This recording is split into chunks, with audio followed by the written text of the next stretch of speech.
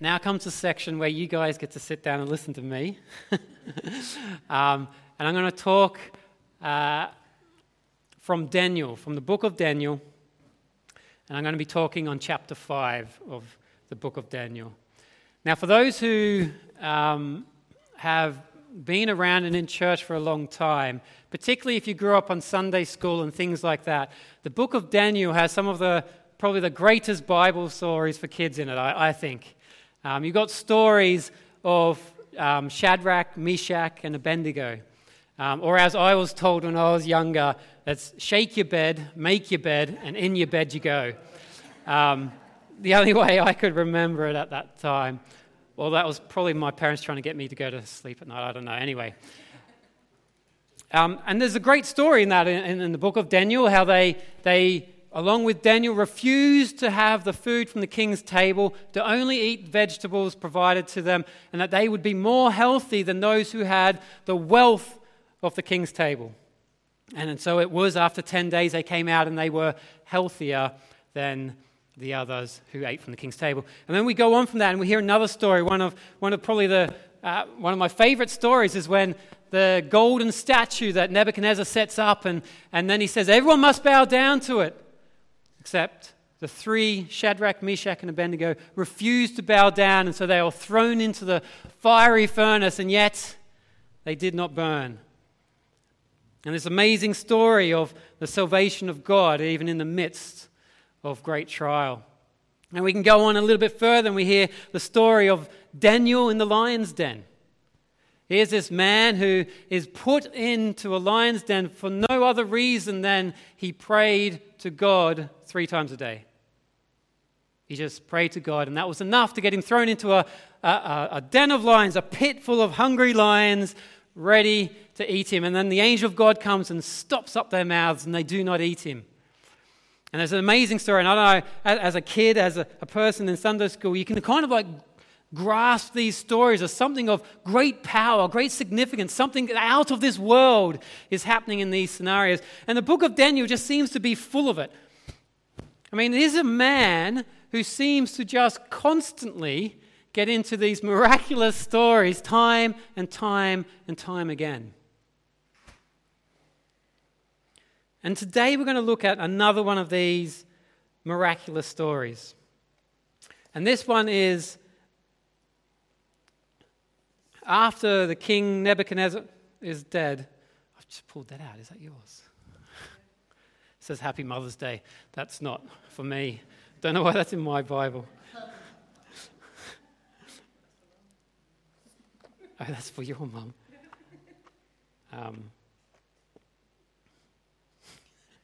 I've lost myself now. Okay. Do you know what? Oh, there. I was going to say I didn't have my notes there for a sec. Right. So here's this story, and this story is about what's often known as the handwriting on the wall. And so I'm going to read a bit of the chapter 5 to you to give you the story as Daniel tells it.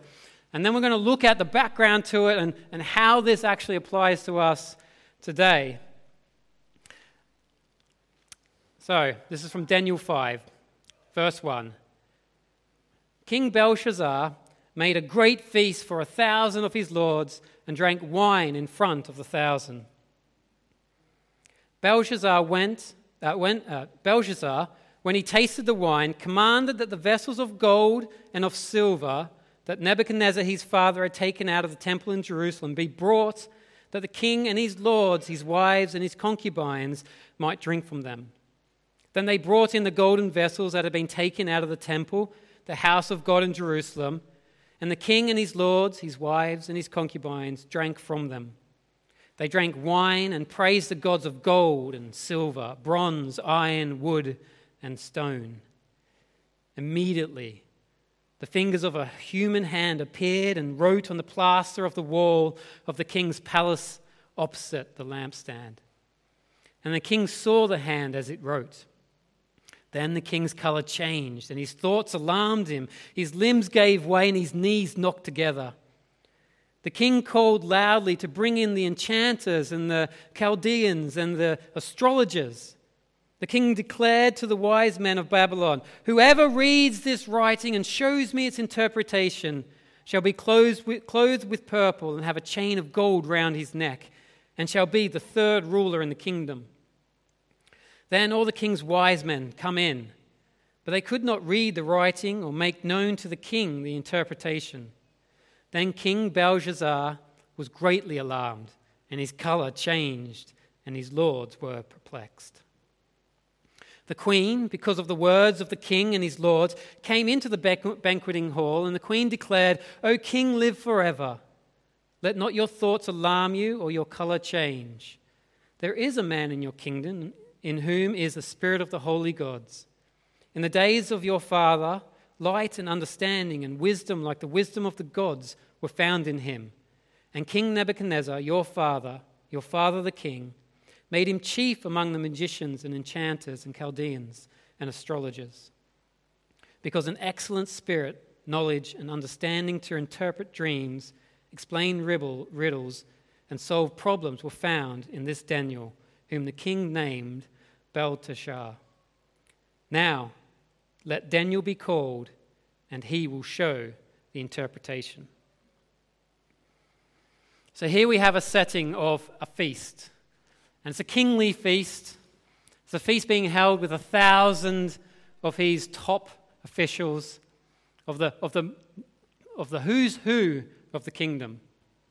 And this feast is taking place in Babylon, at a time when Babylon was probably at the height of its luxurious living and of the way that it was structured. It was probably one of the most amazing places in the ancient world. And at this time, it was also where they believed the hanging gardens of Babylon were perhaps situated in such a way that it would make the palace of the king Nebuchadnezzar so amazing that it would even be more amazing than any of the temples that were ever built. And in this setting of wealth and prosperity, they have this feast being held. But it's a strange time to have such a lavish and large feast, because knocking at the door of the city of Babylon is a Persian army. Cyrus the king is approaching the very gates of Babylon that very night. And in the midst of this, the king has summoned those who perhaps would be able to influence, and perhaps even those who would be part of the elite of the army would have been called in to be part of this feast at such a critical time as this. A strange time to have a feast, perhaps. And yet here we have this king called Belshazzar hosting a feast.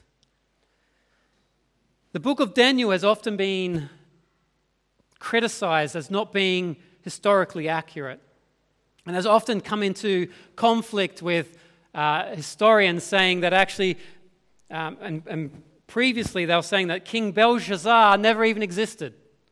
There's no records of him existing other than what's written in Scripture. And so often they would discredit a lot of what Daniel said.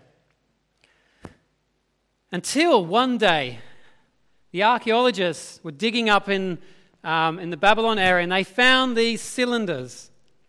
And on these cylinders were written the word Belshazzar.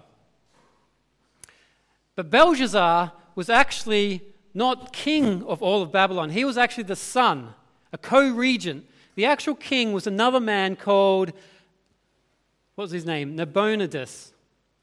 Nabonidus was actually the king, and on these cylinders was written his name as being the king, and he built this temple, and at the four corners of this temple were these pillars telling what had happened. And in this pillar it speaks of his son Belshazzar. Now when we read this, we hear that he's King Belshazzar, and all of a sudden we think he's probably, if we're just reading it from this, it sounds like he's the one who's in ultimate control. So when they found these cylinders, and it actually was saying that he is just the son of the king. And this king had actually gone away to Arabia for a time. And he was not actually there when the Persians attacked. And he had given co-regency to his son, Belshazzar. And this is quite critical because this is why Belshazzar can only allow the person, the reward he can give is only third in the kingdom. If you read that, he's offering clothes with purple and have a chain of gold around his neck and shall be the third ruler in the kingdom. And this shows that Belshazzar was actually not the head ruler. He was just a king under his father's kingship. And as soon as they found this, they realized that actually the book of Daniel had it right all along. That actually what had been given as evidence that Belshazzar actually existed was true to start off with, and now archaeology was catching up with what was being said here. And it makes perfect sense that that would happen. And what this does is when we have stuff like this, it allows us to be able to ground the biblical narrative in history itself. It also allows us to hear what's being said with a lot more authority. Because if such a detail as this, him saying that Belshazzar was not the king in charge of all Babylon, but he was only second in charge, where no one else in the world knew this at the time, this was the only reference to it, it shows that actually he was being quite accurate in his description of it. Because quite easily he could have said that Belshazzar was the king. But no, he gives the details that he was only second in command. And this Belshazzar was actually related directly to, and they believe directly to, Nebuchadnezzar. And when it speaks about the queen coming in here, it's actually talking most likely about his mother, not the one he's married to, but the queen's mother. And the reason for that is because all those he's married to and all his concubines are there already in the feast. And then the queen comes in. And it is believed through archaeology that found that this queen of Belshazzar was actually the daughter of Nebuchadnezzar. And you're saying, why are you telling me this? It's important to know the direct linking between Nebuchadnezzar and Belshazzar. Because for this story to make any sense, we actually have to know about Nebuchadnezzar. This story is actually all based upon the previous chapter that is spoken about Nebuchadnezzar. And then there's two things going on in this story that are quite significant. The first is this, that the temple vessels seem to hold a very important place in the telling of this story. When he's talking about tasting the wine, and he's commanding the vessels of gold and of silver to be brought in, it makes specific mention that they are the ones from the temple in Jerusalem. And it doesn't mention it once, it mentions it twice, directly one after the other. And this is important to emphasize that Daniel wants us to see something here, that there's a direct connection between the vessels that were taken out of the temple and with this story. So we need to wind back. What are these vessels we're talking about? Well, we come to Daniel 1:1, and it says this. In the third year of the reign of Jehoiakim, king of Judah, Nebuchadnezzar, king of Babylon, came to Jerusalem and besieged it. And the Lord gave Jehoiakim, king of Judah, into his hand with some of the vessels of the house of God.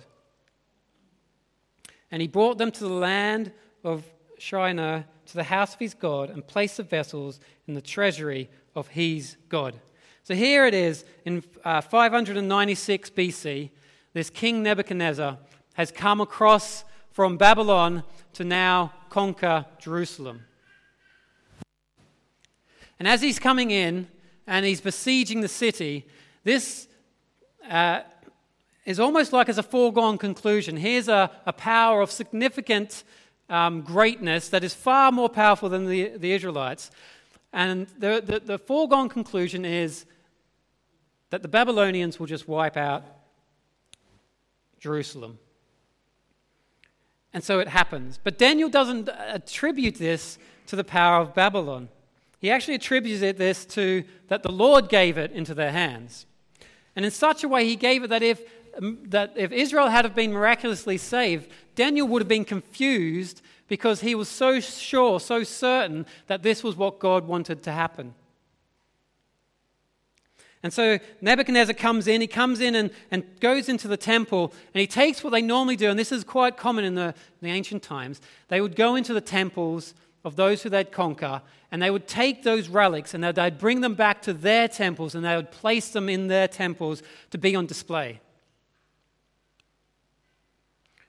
And then what he does, Nebuchadnezzar then also, as he's there, he takes the educated and those who are of learning, and those who are in the king's palace, and those who have great skills in language and literature. And he takes all these young men, Daniel being one of them, and he brings them back to Babylon, along with these vessels.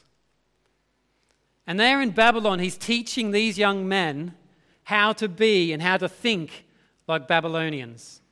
He's trying to retrain them to be and to think like they do, and to almost untrain them from the ways that they have been brought up in.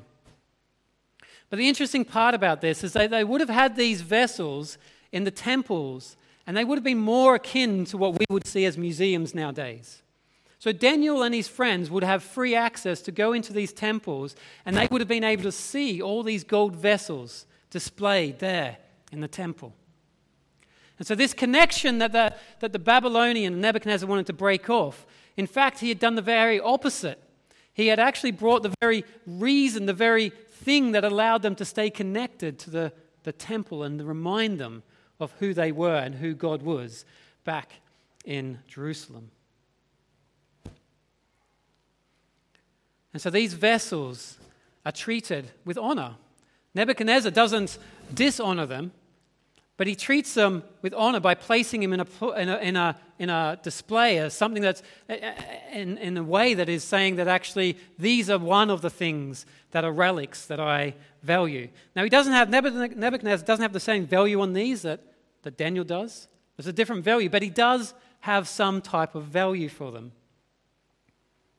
And so Nebuchadnezzar brought these and put them in what was akin to a museum in Babylon.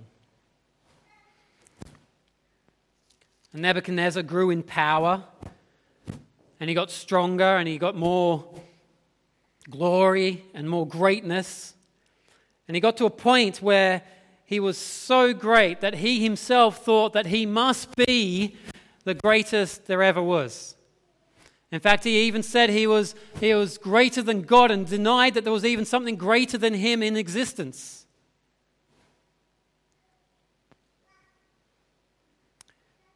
And Daniel had this dream beforehand that he gave to Nebuchadnezzar that said that if you lift yourself, if you exalt yourself above the Most High, he will humble you and he will bring you down, and you will eat the grass like an oxen for 7 years until you acknowledge that God is the Most High God.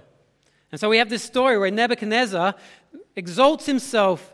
He stands up in his castle palace. He's probably overlooking all of Babylon, which he has been a big part in constructing and engineering, and he sees the beauty of what he has made. He sees his city in its glittering glory, and he says, "How great is the thing that I have made? Is there anyone greater than I?" And in that moment, he lost his sanity. In that moment, the very thing that God said would happen to him happened to him, and he was driven out from among men.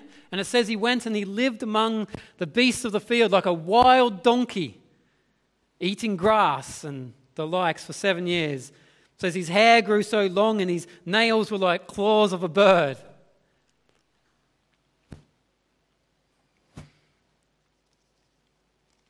And Nebuchadnezzar was humbled.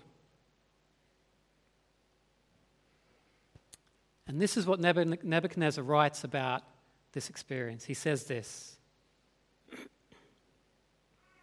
"At the end of days, I, Nebuchadnezzar, lifted up my eyes to heaven, and my reason returned to me. And I blessed the Most High and praised and honored him who lives forever." The important thing to realize here is when we exalt ourselves, like Nebuchadnezzar has,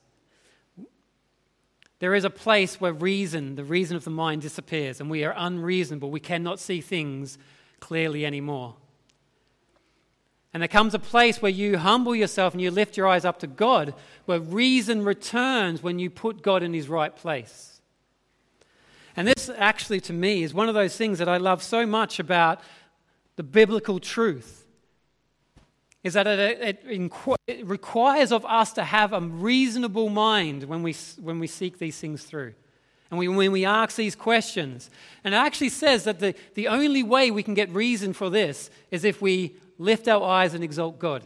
Otherwise, we will never have the ability to be able to reason these things. And here, Nebuchadnezzar understands that when he exalted himself, all reason left. And when he honors God, reason returns. And he says, I bless the Most High and praise and honor him who lives forever. For his dominion is an everlasting dominion, and his kingdom endures from generation to generation. All the inhabitants of the earth are accounted as nothing. And he does according to his will among the hosts of heaven and among the inhabitants of the earth. And none can stay his hand or say to him, what have you done? At the same time, my reason returned to me, and for the glory of my kingdom, my majesty and splendor returned to me. My counselors and my lords sought me, and I was established in my kingdom, and I still more greatness was added to me. And I, Nebuchadnezzar, praise and extol and honor the King of heaven, for all his works are right, and his ways are just, and those who walk in pride he is able to humble. So here we have this story of one of the most proud men ever mentioned in Scripture being humbled. And his response is this. His response is to extol and to lift up and to praise the Holy One, to praise the one who all things come from. And no one is greater than him.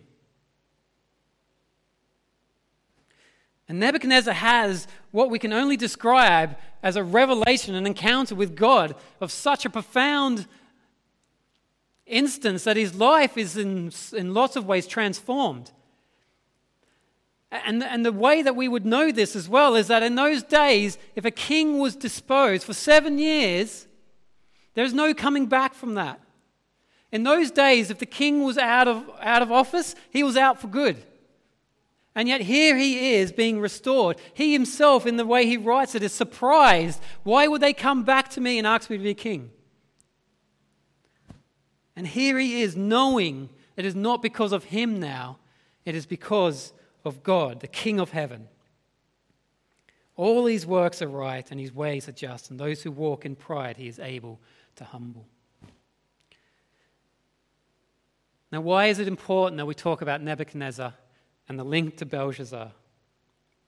Belshazzar was his grandson, as far as we understand. He would have heard of this story. He would have known that his grandfather was gone for 7 years. We have in 597 or 596,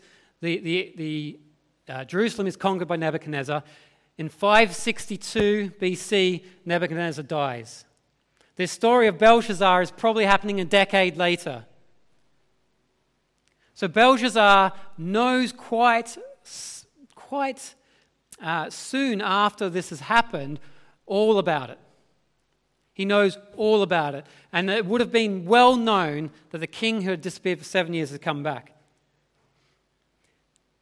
And the reason also we know that Belshazzar knows that this has happened to Nebuchadnezzar is because it says so right here in the Bible. Belshazzar knew about the experience of the humbling of his grandfather, and he knew the experience, and he would have heard it most likely directly from his grandfather. And his response is this, to mull over this for a long time. Now, why do we think that he mulled over this for a long time? The reason we think he was probably had this going around in his head, and I don't know why he did it this way, but as soon as he tasted the wine, it said, as soon as he tasted the wine, he goes, I know what I'm going to do. Now this, you don't immediately think of something that hasn't been going around in your head for a while. This is not a thought that has come out of the nowhere. This is a thought that's been fermenting in this guy's mind for a long time.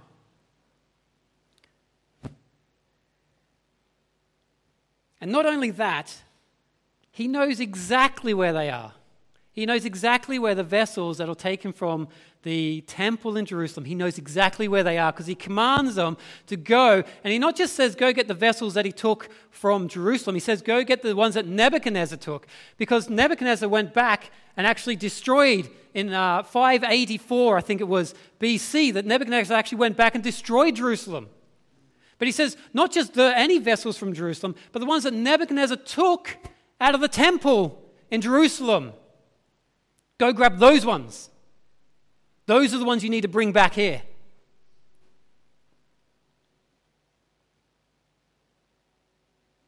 And as soon as they're brought back, they take them and he gives them to everyone. And he says, drink. Drink to the gods of gold and silver. Drink to the gods of iron and bronze and wood and stone. Drink to anything but the God of Israel. This is what he's saying here. They would have been in a place that would have been littered with gods. Absolutely littered. In fact, Belshazzar's name, Belshazzar, Bel being the god of their pantheon of gods, he would have been the high god, also known as Marduk. And he was the high god of the gods of the pantheon in Babylon. And so Belshazzar means, may Bel protect the king. May the Bel, the high god, the god of the pantheon of gods, protect the king. Belshazzar would have been known of all these gods in this place they would have been. Belshazzar would have known of all of these gods. And he's saying, toast to anything but the God of Israel, the God of Jerusalem. And in this moment, something extraordinary happens. Out of nowhere, these fingers appear and they start writing on the wall. And they were writing something. They knew it was writing. It was not drawings. It was not scribbles. There was something about the writing that they recognized but they could not understand. And this finger writing on the wall. And there was no mistake of it. Daniel even actually explains that it was on a wall that had nothing on it. So a lot of these walls would have had shields and gods, idols of gods and marble statues and all kinds of things. And yet he's saying on this one that had nothing, this blank one that had a lamp shining on it, just to emphasize that his eyes weren't playing tricks on him, this hand starts to write. And the reaction of the king is one of, it's quite a big reaction. It says his color changes. And I love how it says, and his knees knocked together. Like this guy was a guy who was in absolute fear now. He's seeing something he's never seen before, and he's in absolute trembling fear. The hand of God has come. The finger of God is writing on the wall, and this man is in fear.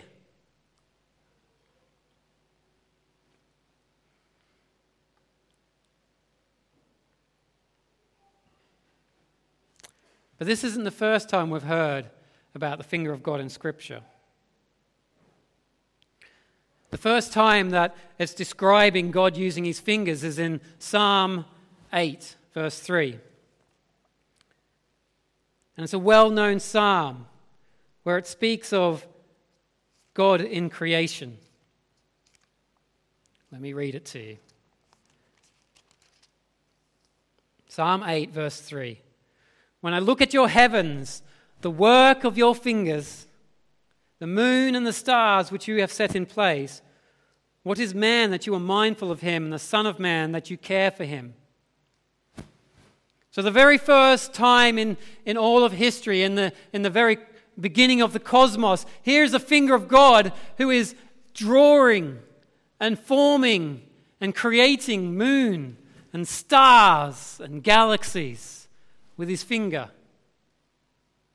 And these things are of great importance. These things that he's put in place to help us to govern the seasons and the day and the night. And he does it with his finger. But it's in the context of you see the stars, and you see the amazing heavens, and you see all that's created. And yet what the psalmist is saying, what is man that you are mindful of him? You have all this great worth and value that you've created. All the gold, all the iron, all the bronze, all the stone, all the wood of the universe being created by a finger. And he says, yet not valuable compared to you and me. The finger of God seems to have this moment of being able to point into history and to say, this is what I value. I can fling stars into space. I can create whole galaxies. I can create trees and animals with a finger. And yet that's not the value I want you to see. The value I want you to see is that he's mindful of you and me. The God that writes on the wall is a God that is mindful of you and me. When God's finger enters into history, he's telling us, look at what I value. Look at what I value. The next time we encounter the finger of God interrupting history is in Exodus 8. Verse 19. And this is a time where the Israelites are in captivity in Egypt.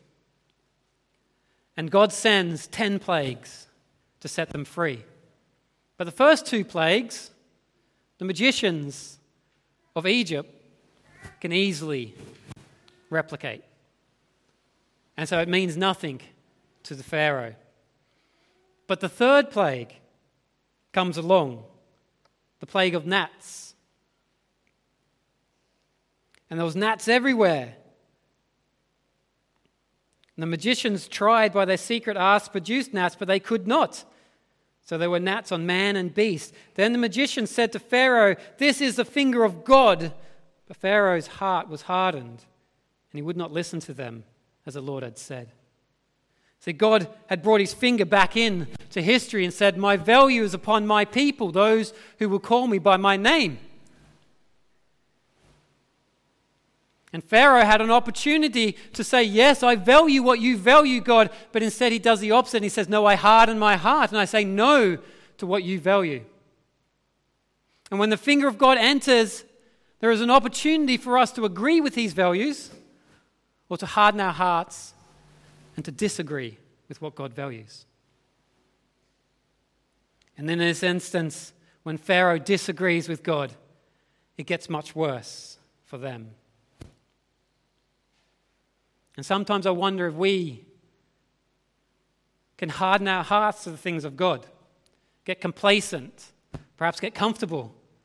Perhaps when God's pointing his finger at something that he values and we go, not quite yet, God. And our heart maybe just hardens a bit to the things of God. See, the finger of God comes to point what he values, but if we don't agree with what he values, the ultimate end for us is judgment. The finger of God points at value, but the alternative is judgment. And we see this because the next time we hear about the finger of God, we're in Exodus. Exodus 31.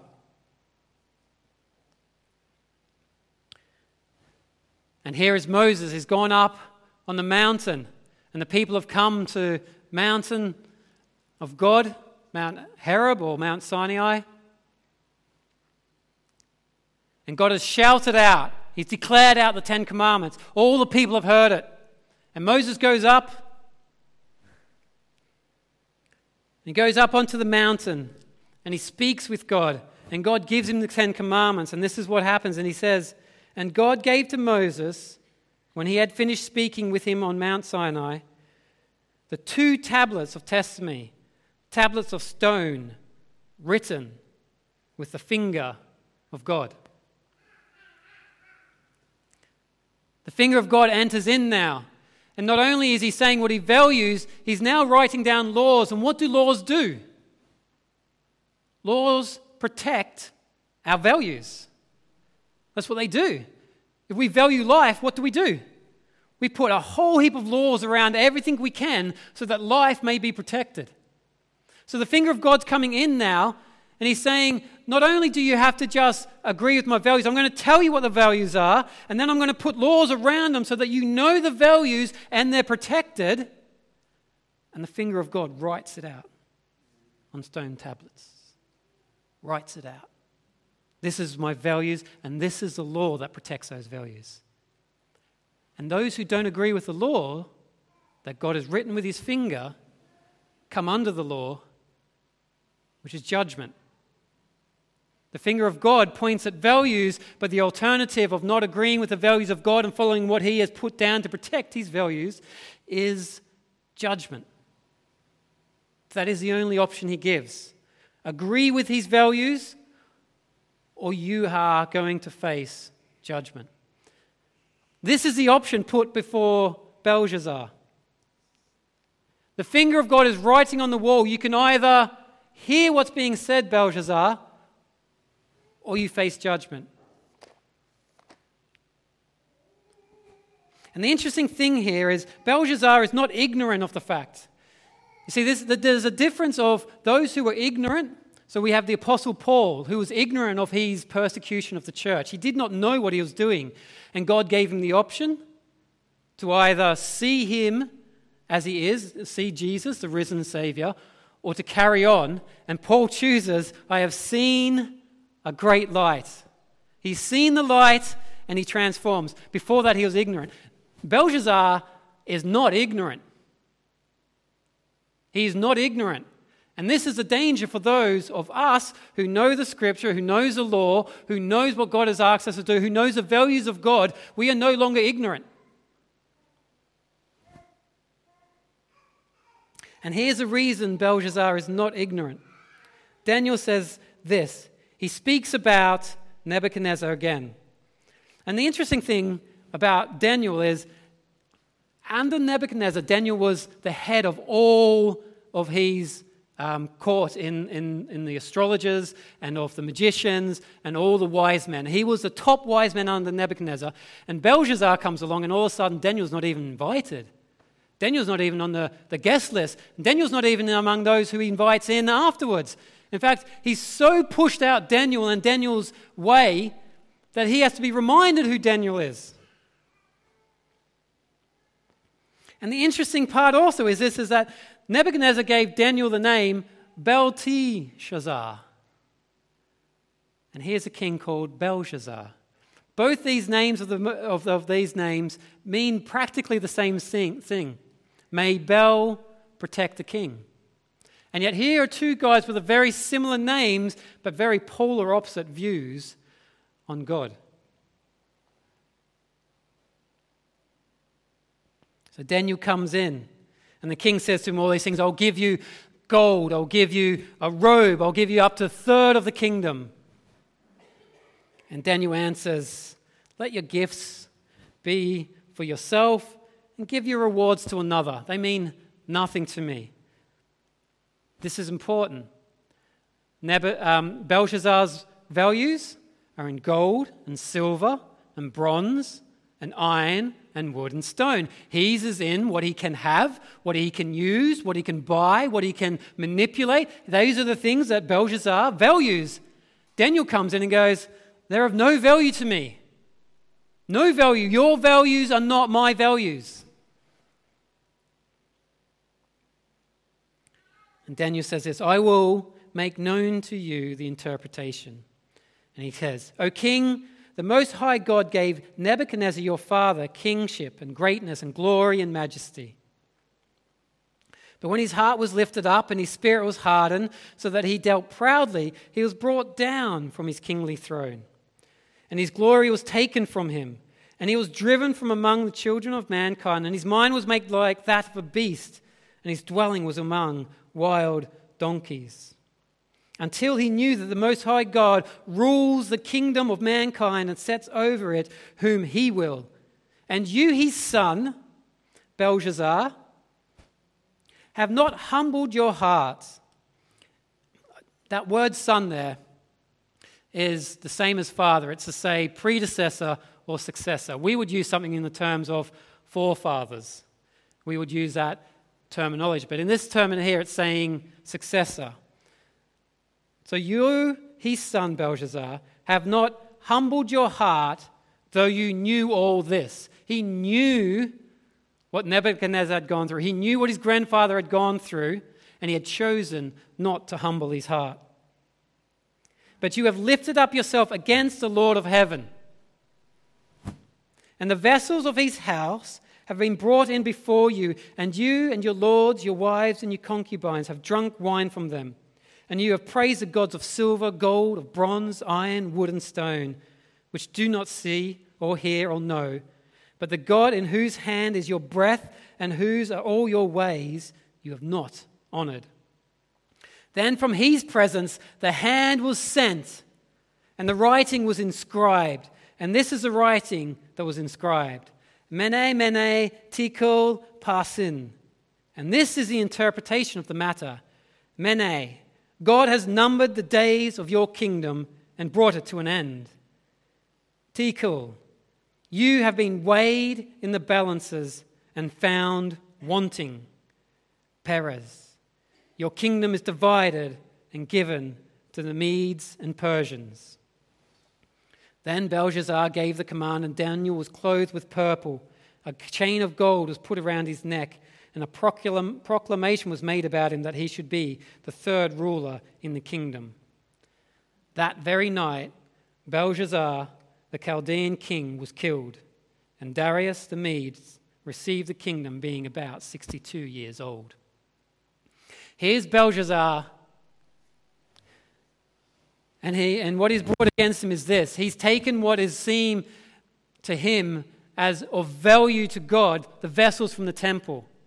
Not that they in themselves hold any value before God, but there's a symbolizing that they are from the very temple of God. And he has taken what God has said is of value to him, and Belshazzar says they are no value to me. And God says to Belshazzar, your values are of no value to me. Your days are numbered. You have been weighed and found wanting. And your kingdom is going to be taken from you. The response Belshazzar could have done to this is to have humbled himself. He could have humbled himself before God, but what does he do? He carries on. He just carries on as if Daniel had said nothing. Commanded Daniel to be given the robe, commanded him to give him the gold chain, make him third ruler. Let's carry on the party. That very night, judgment came to Belshazzar. The opportunity, like his father, his forefather, his grandfather, Nebuchadnezzar had, was presented to him, and he was not ignorant. He knew not only that it had happened to Nebuchadnezzar, but why it had happened, and the response that Nebuchadnezzar had, and the result of his response. And he says, still, I do not value the things of God. And when we do not value the things of God, judgment comes.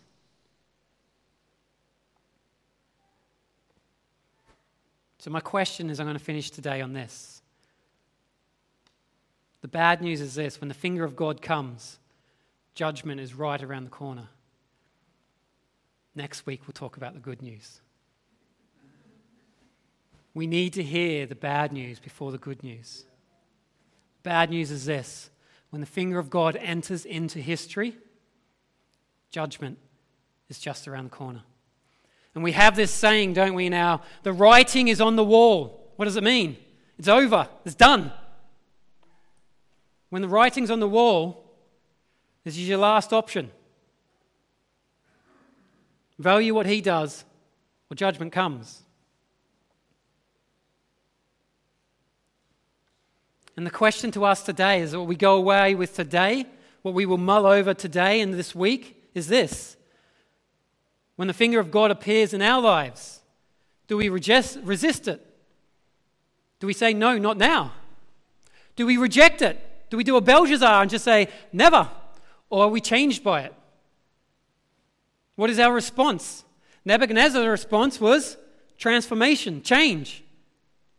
Belshazzar, resistance. King of Egypt, hardened his heart.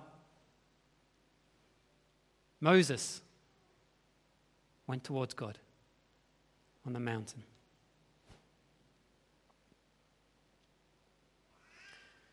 Resistance to the things of God leads to the rejecting of the values of God unless we are changed by the glory of God.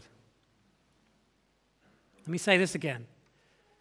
Resistance to the things of God leads to the rejection of the values of God unless we are changed by the glory of God. Do not resist what God calls valuable, because it will lead to rejecting what he calls valuable.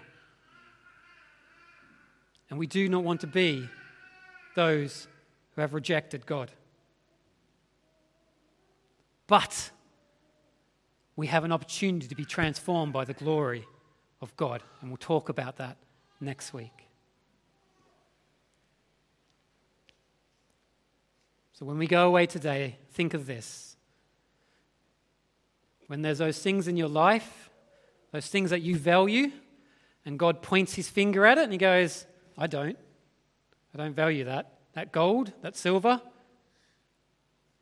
whatever it is in your life, I don't value that, says God. What are you going to do? Resist? I'll get rid of it later.